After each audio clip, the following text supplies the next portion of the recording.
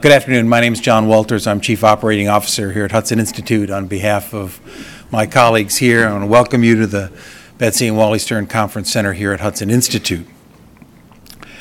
Next month, the Supreme Court will rule on a major pillar of the Affordable Care Act.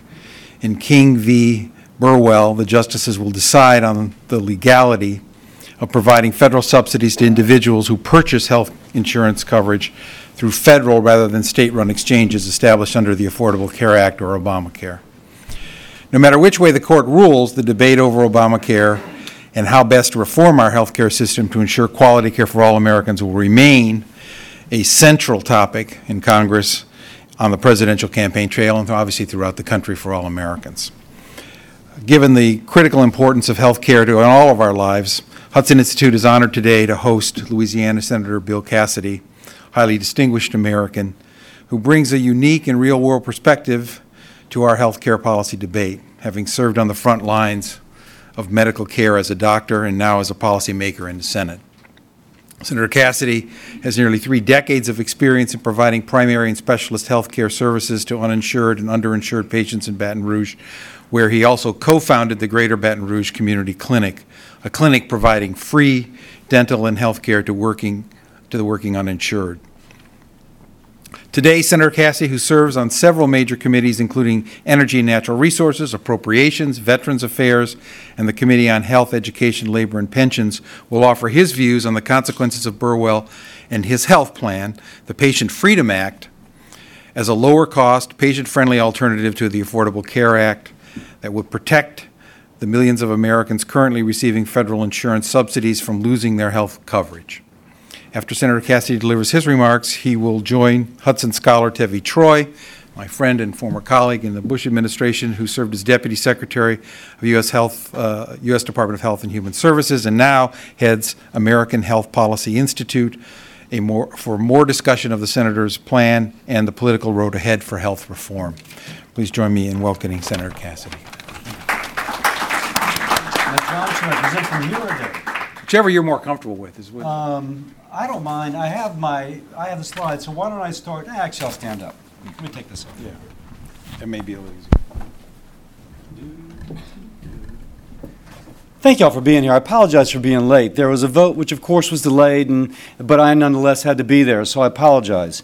Now, I was introduced as a physician, and I have worked in a public hospital for 25 years. And if there's something we tried to weave through, it is my experience that if the patient has the power, the system aligns to serve the patient. If a bureaucrat has the power, or a politician, it aligns to serve what they think is in the best interest of the patient. If there's a megatrend in our society, it is that the individual has more liberty. And if there's something that definitely runs counter to that megatrend, it is the Affordable Care Act. It is an American value to be about freedom. It is a foreign value to tolerate government coercion. So we feel as if this is a Freedom Act which achieves the policy aims of the Affordable Care Act, but without the government coercion. This kind of thing at the bottom gives an overview. We attempt in this act to give patients the power by first lowering cost. We do so by eliminating the Obamacare mandates, returning power over insurance to the states who have traditionally had it, and giving patients the knowledge they need to make the informed decision which is best for their health. Could I have the next slide, please?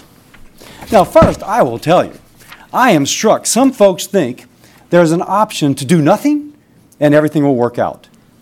That is not an option. Indeed, I would say, on several different levels, this is a moment of crisis. Republicans campaigned in 2010, 12, 14, and will campaign in 16 to replace Obamacare. Now, we have 3 options if the Supreme Court rules in favor of the plaintiff. We can sit idly by as 5 million Americans lose their health insurance, and as the president brings a woman in the middle of chemotherapy up on a stage to point out that, my gosh, she can no longer have her insurance because the Supreme Court struck down the subsidies. He will not point out that the insurance she is forced to purchase is 400% more in cost because of the mandates of Obamacare, and nor will he point out that the administration implemented the law illegally, which put her in this fix.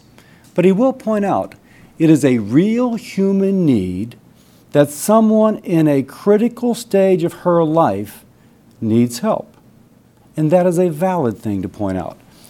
So he will attempt to coerce governors to establish state exchanges, or the legislature, the Congress, to establish that a federal exchange is the same as a state exchange in terms of receiving subsidies, but also in terms of people being subject to the penalties and mandates. Now, there is a third option, because I can tell you, as a Republican who campaigned in 3 different cycles on replacing Obamacare, option 2 is not an option for me. Nor is option 1 as a doc who's been taking care of patients in a clinic in a hospital for the uninsured for 25 years.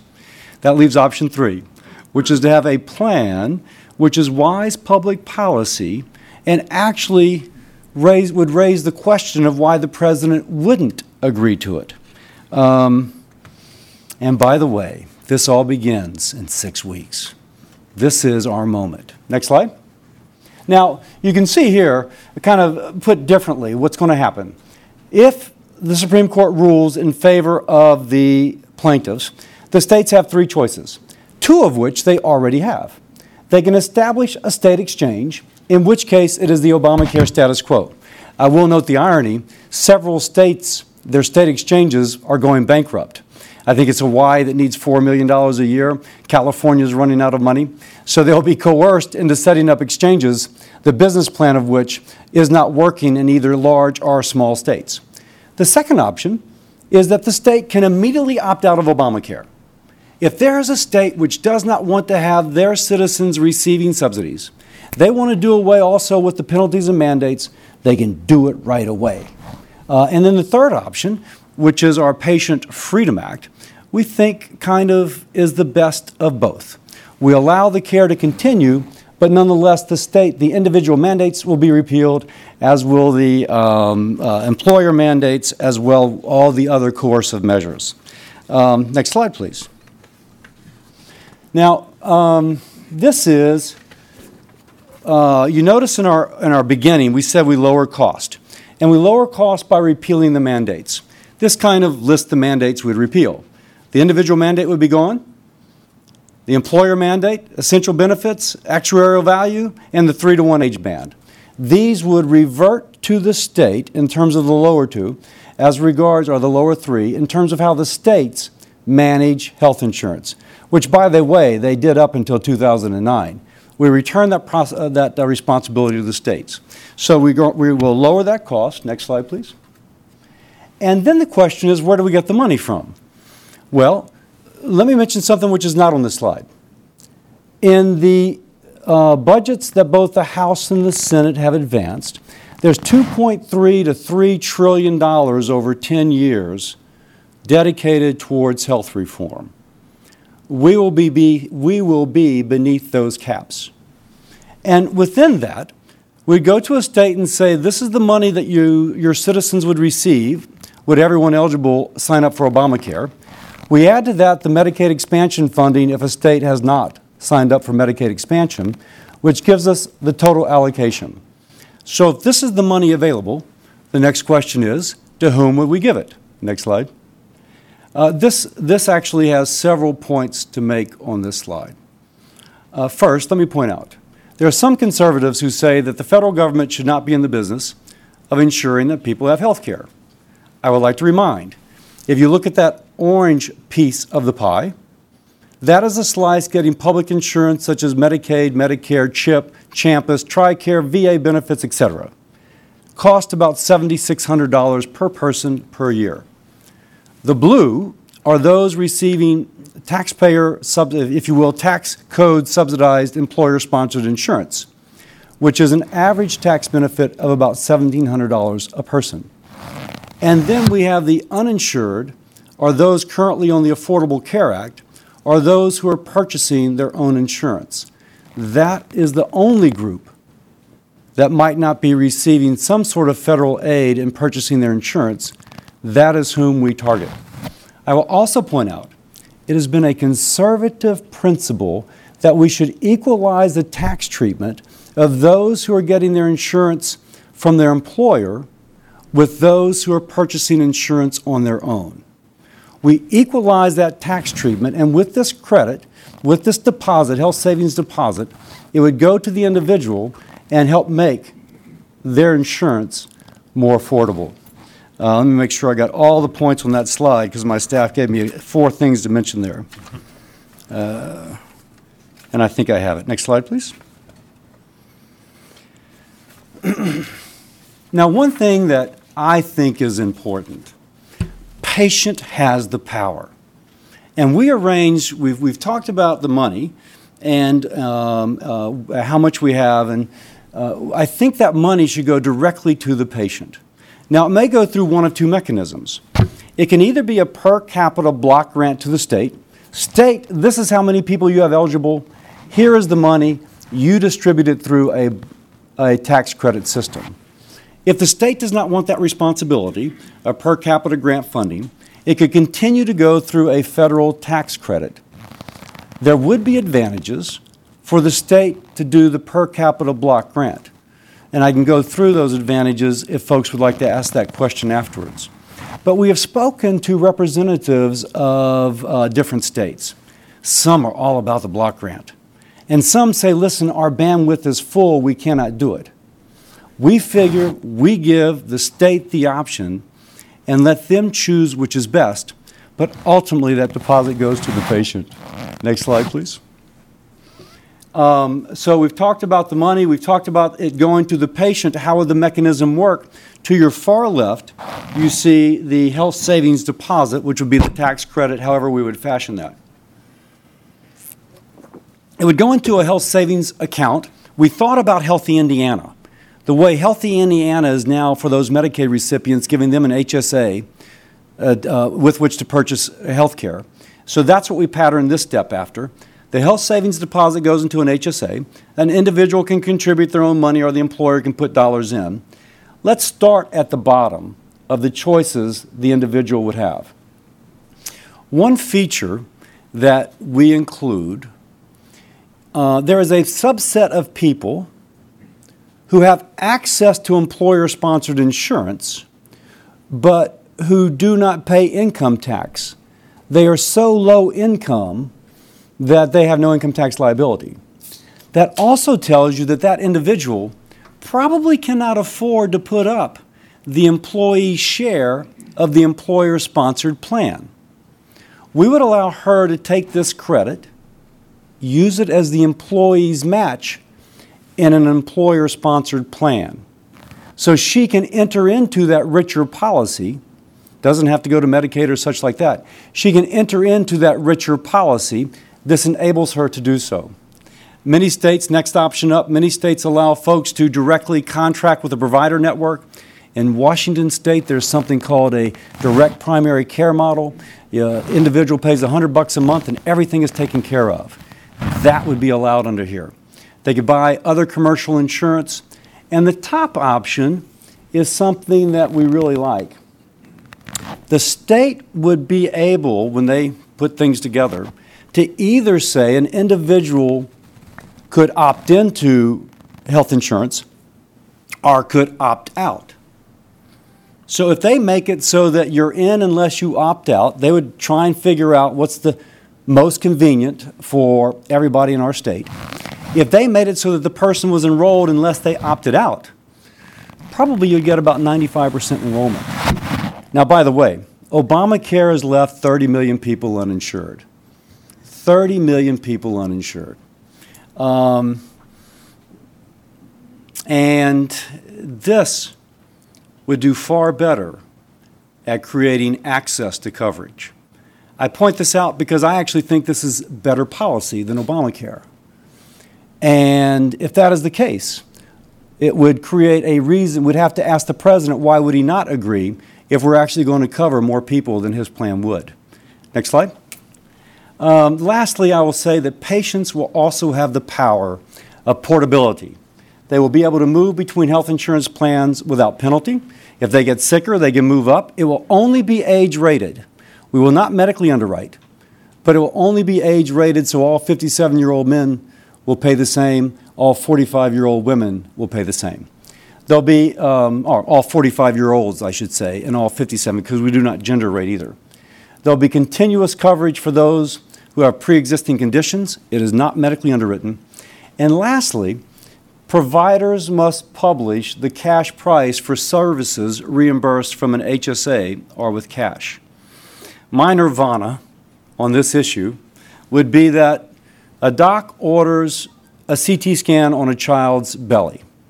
The mom pulls out her smartphone, scans a QR code, and says, I can get a CT scan for $250 here or for $2,500 there. I'm going here. I picked those numbers. The LA Times ran an article a few years ago that the difference in cash price for a CT scan was $250 to $2,500. The individual would not know. We give her the power of knowing that cash price before she consumes the service, as opposed to learning when she's billed 6 months later. I think this is our last slide or not. One more? So can we go back to the very beginning? So let me just review.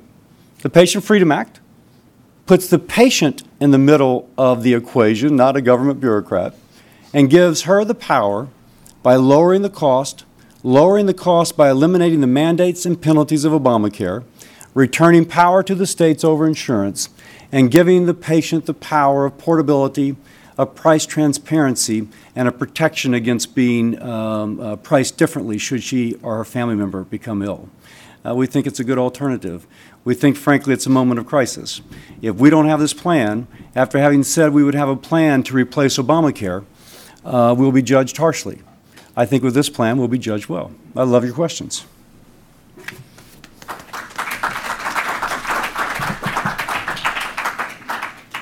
I'm actually going to start out asking the questions, and I will leave time for questions from you in the audience. First of all, thank you for those remarks. I've had the opportunity, pleasure to talk with Senator Cassidy about health care while he's a House member and now he's a senator, and I really appreciate that, and I appreciate how thoughtful he is about these issues. Let me ask a very basic question, which is, what do you think is going to happen when the Supreme Court makes their ruling on King versus Burwell? Well, obviously it depends. If they vote to uphold the administration's position, nothing happens, except there'll be continued frustration by Americans who have $6,000 deductibles, who are not receiving care now because they cannot afford a deductible, and they continue to resent being coerced by the federal government.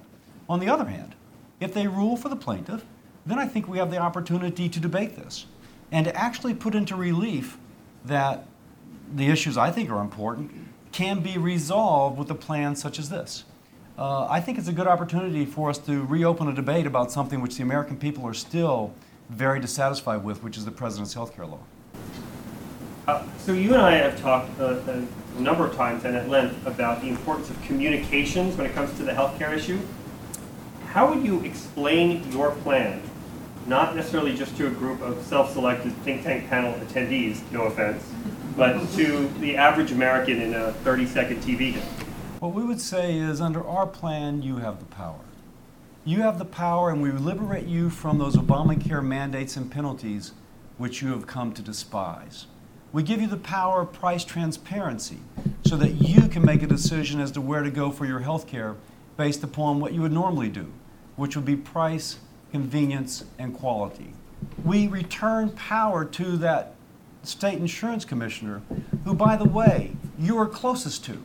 It is a Republican principle that those govern best who govern closest to those governed. And we give you power by returning that power back to the state. Lastly, I would say that we also provide that safety net, not for dependency, because we also don't think that anyone should be dependent on the federal government. You should be free.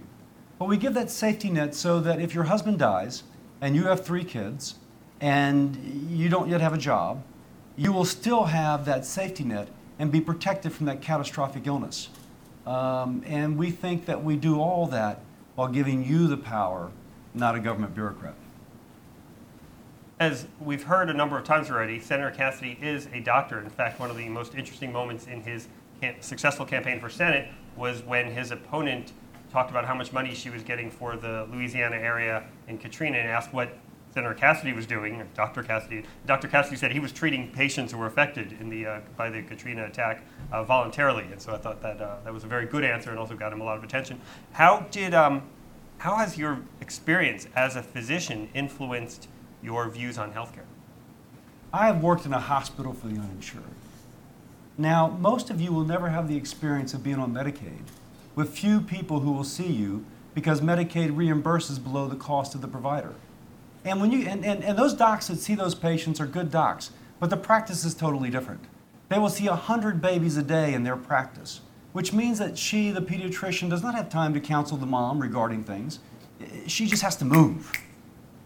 Now, your typical public hospital, like the one I served in, is outmoded, it is decrepit, and it is something that people don't mind going to if they are shot because they have a perception that they will be treated better by that team, but once they are stabilized, they wish to be transferred out. Now let me contrast that with when the patient has the power. Look at your typical woman's hospital. Women make 95% of the decisions on healthcare, and hospitals line up to serve her because she's going to make the decision. And you walk into such a hospital, the therapeutic experience begins when she drives up to the door and there's concierge parking. When she walks in, there's a flower shop. There's someone to steer her to where to get her labs. The paint is in powder blue or mauve.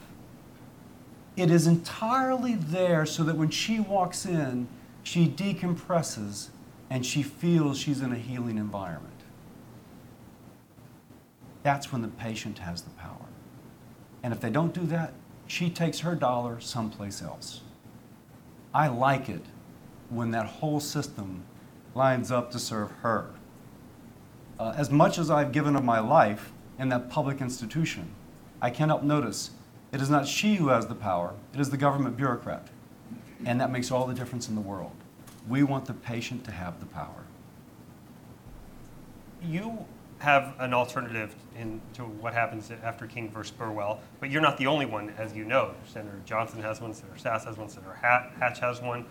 How does your plan fit in with the other plans that are out there by your colleagues, and how do you expect the Republican conference to resolve any differences on how to approach this issue?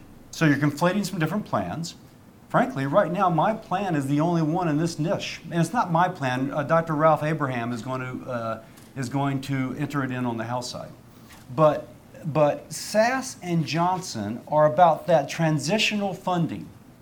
The Supreme Court rules against the administration and somebody's subsidies might be cut off.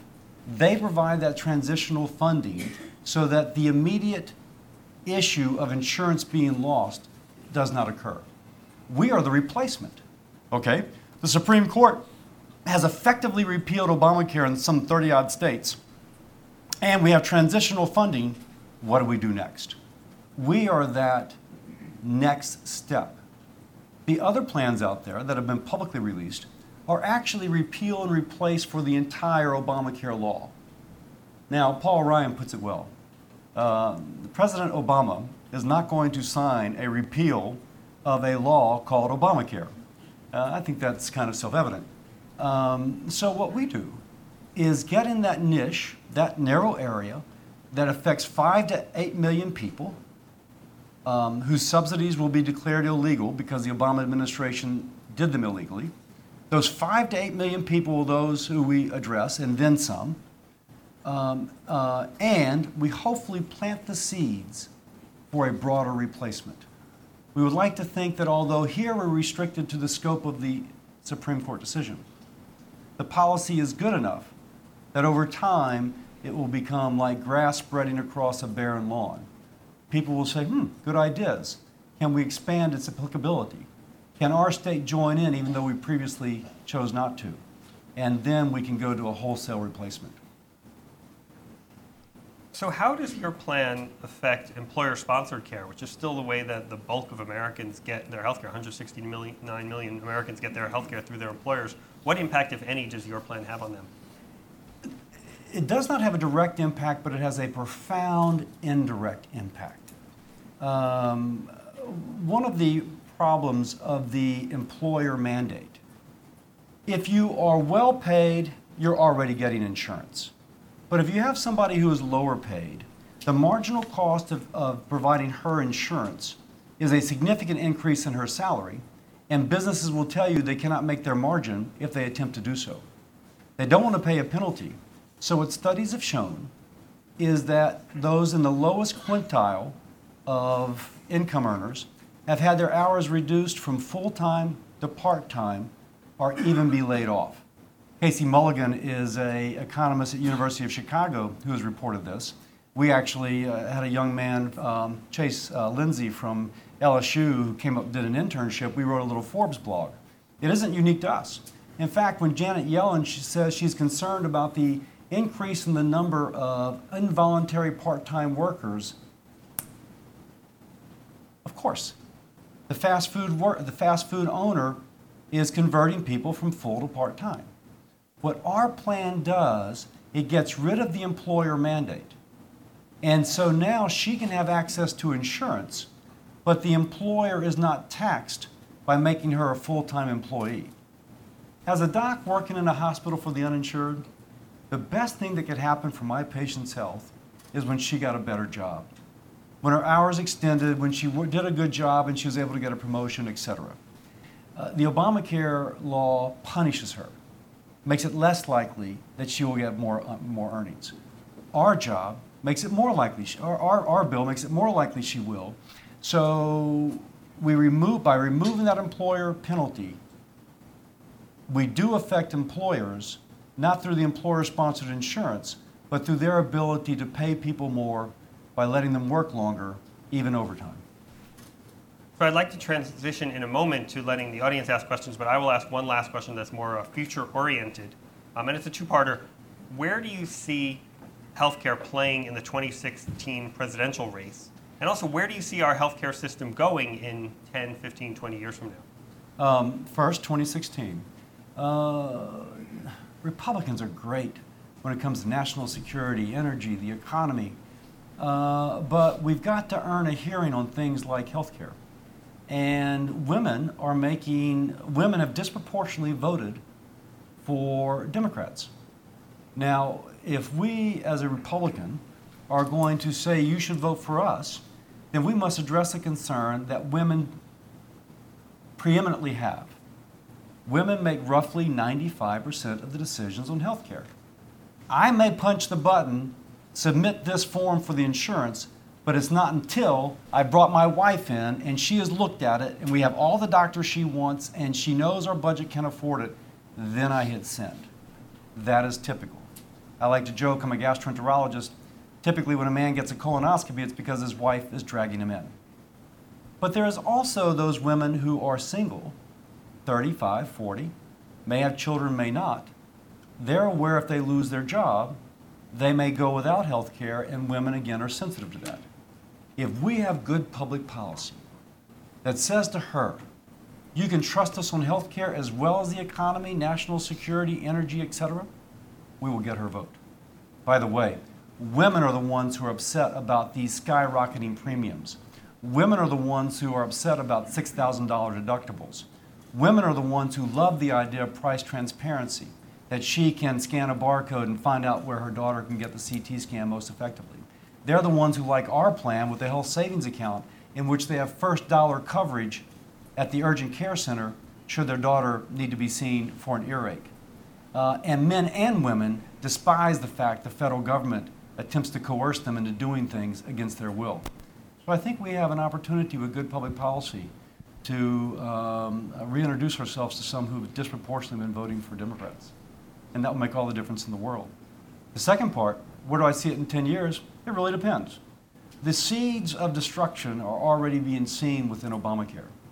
I don't know if it's a majority, but a substantial number of state exchanges are in fiscal problems. They have run out of federal dollars, and they're running $3 to $4 to $5 million deficits. Now, most states don't have a lot of money to shove at a business model which is not going to get better. And yet the federal government mandates that you do so. People are very upset about $6,000 deductibles. And you speak to physicians, and people are foregoing needed care because they cannot afford the deductible. And although Obamacare is supposed to take care of medical bankruptcy, with these $6,000 deductibles, people are having an increased incidence of medical bankruptcy.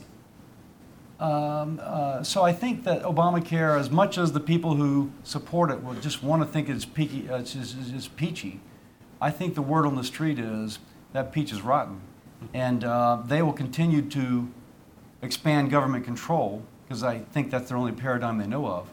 If we succeed, it'll go where the patient has the power, not the government. And again, I think the patient having the power is the better way to go. Now, I have lots more questions, but I'd like to open it up to the audience and let you ask your questions. If I don't see hands, however, I'll jump in and ask more. Sir, in the second row, you had a question earlier? Yes. Yes. You. Thank you very much, Mr. Troy and Senator Cassidy. John Gizzi with Newsmax. And my question is this. You know, the senator spoke about 30 million Americans not having health care since Obamacare has gone on the books. Now, a lot of that are people who previously had health care that they were satisfied with, lost it in one of the unexpected consequences of the law. Congressman Upton introduced legislation that said if you were satisfied with your health care plan, you could keep it. Is there anything contained in the Patient Freedom Act that would guarantee future freedom of holders of plans to keep what they have or even get back the plans that they lost when the law went into effect? So the plan, to keep the plan that you formerly had, we met with some insurance people yesterday, and they said, listen, for us to reconstruct those plans would be very difficult. One, the regulatory environment has changed, and two, the pool of people that subscribe to those plans is now dispersed. You'd have to put it back together to make it actuarially sound. So what folks don't realize, Obamacare has scorched the earth. If people think it's just going to kind of, oh my gosh, magically go back to where it once was, the Obamacare law has just made that next to impossible. You have to kind of, again, plant those seeds that hopefully will grow to return to that which we once had. It will not be overnight.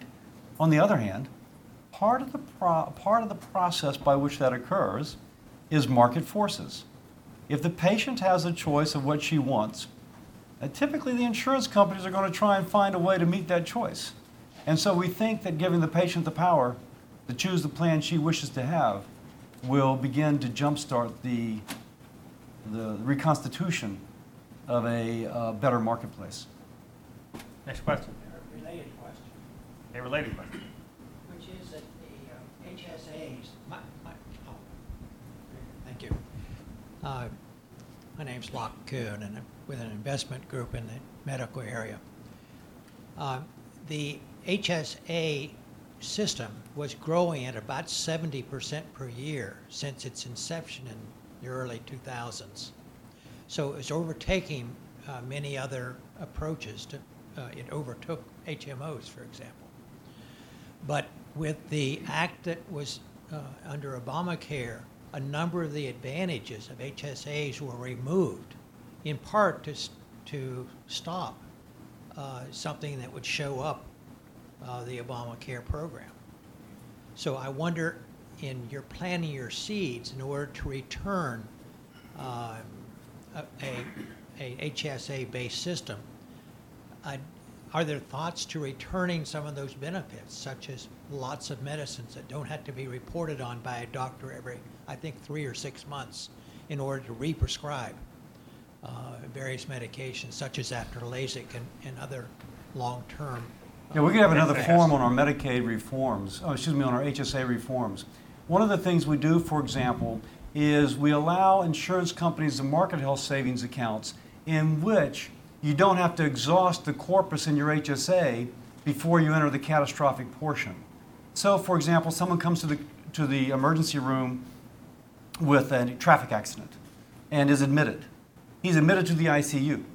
Well, instead of saying, okay, you had $3,000 in your HSA, first exhaust that, and then we are going to begin to let the catastrophic coverage begin.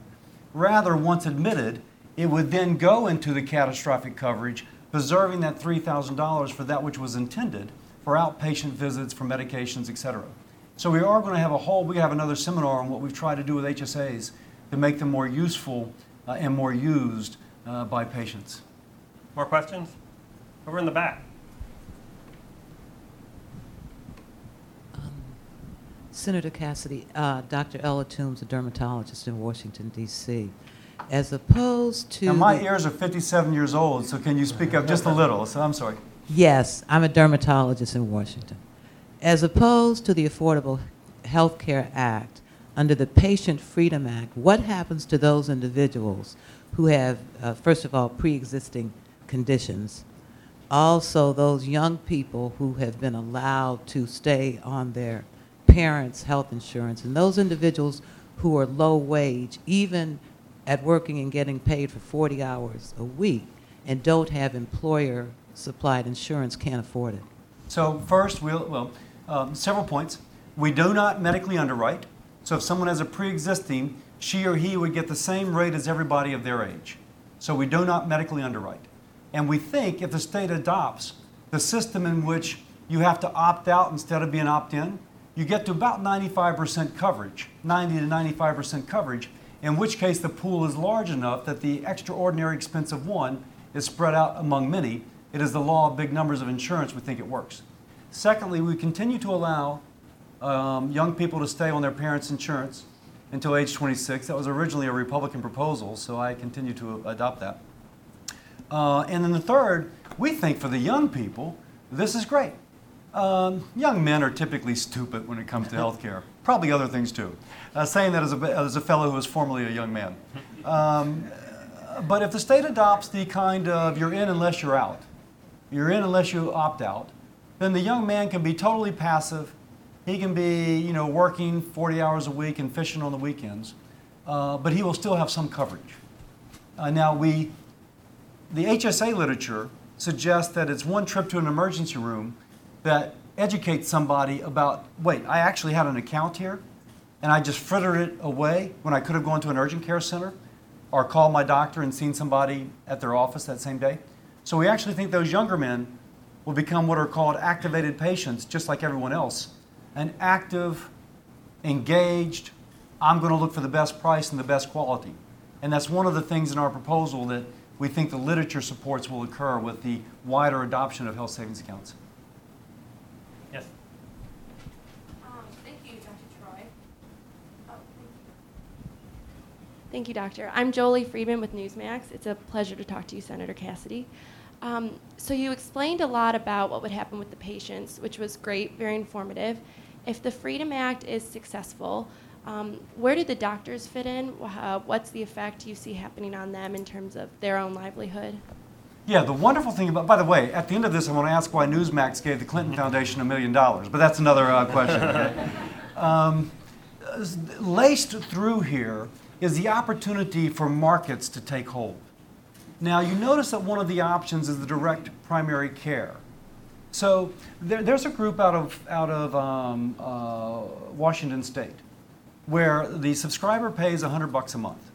And it's not a contract. In the sense that they can leave at the end of, if they're not pleased, they can leave next week.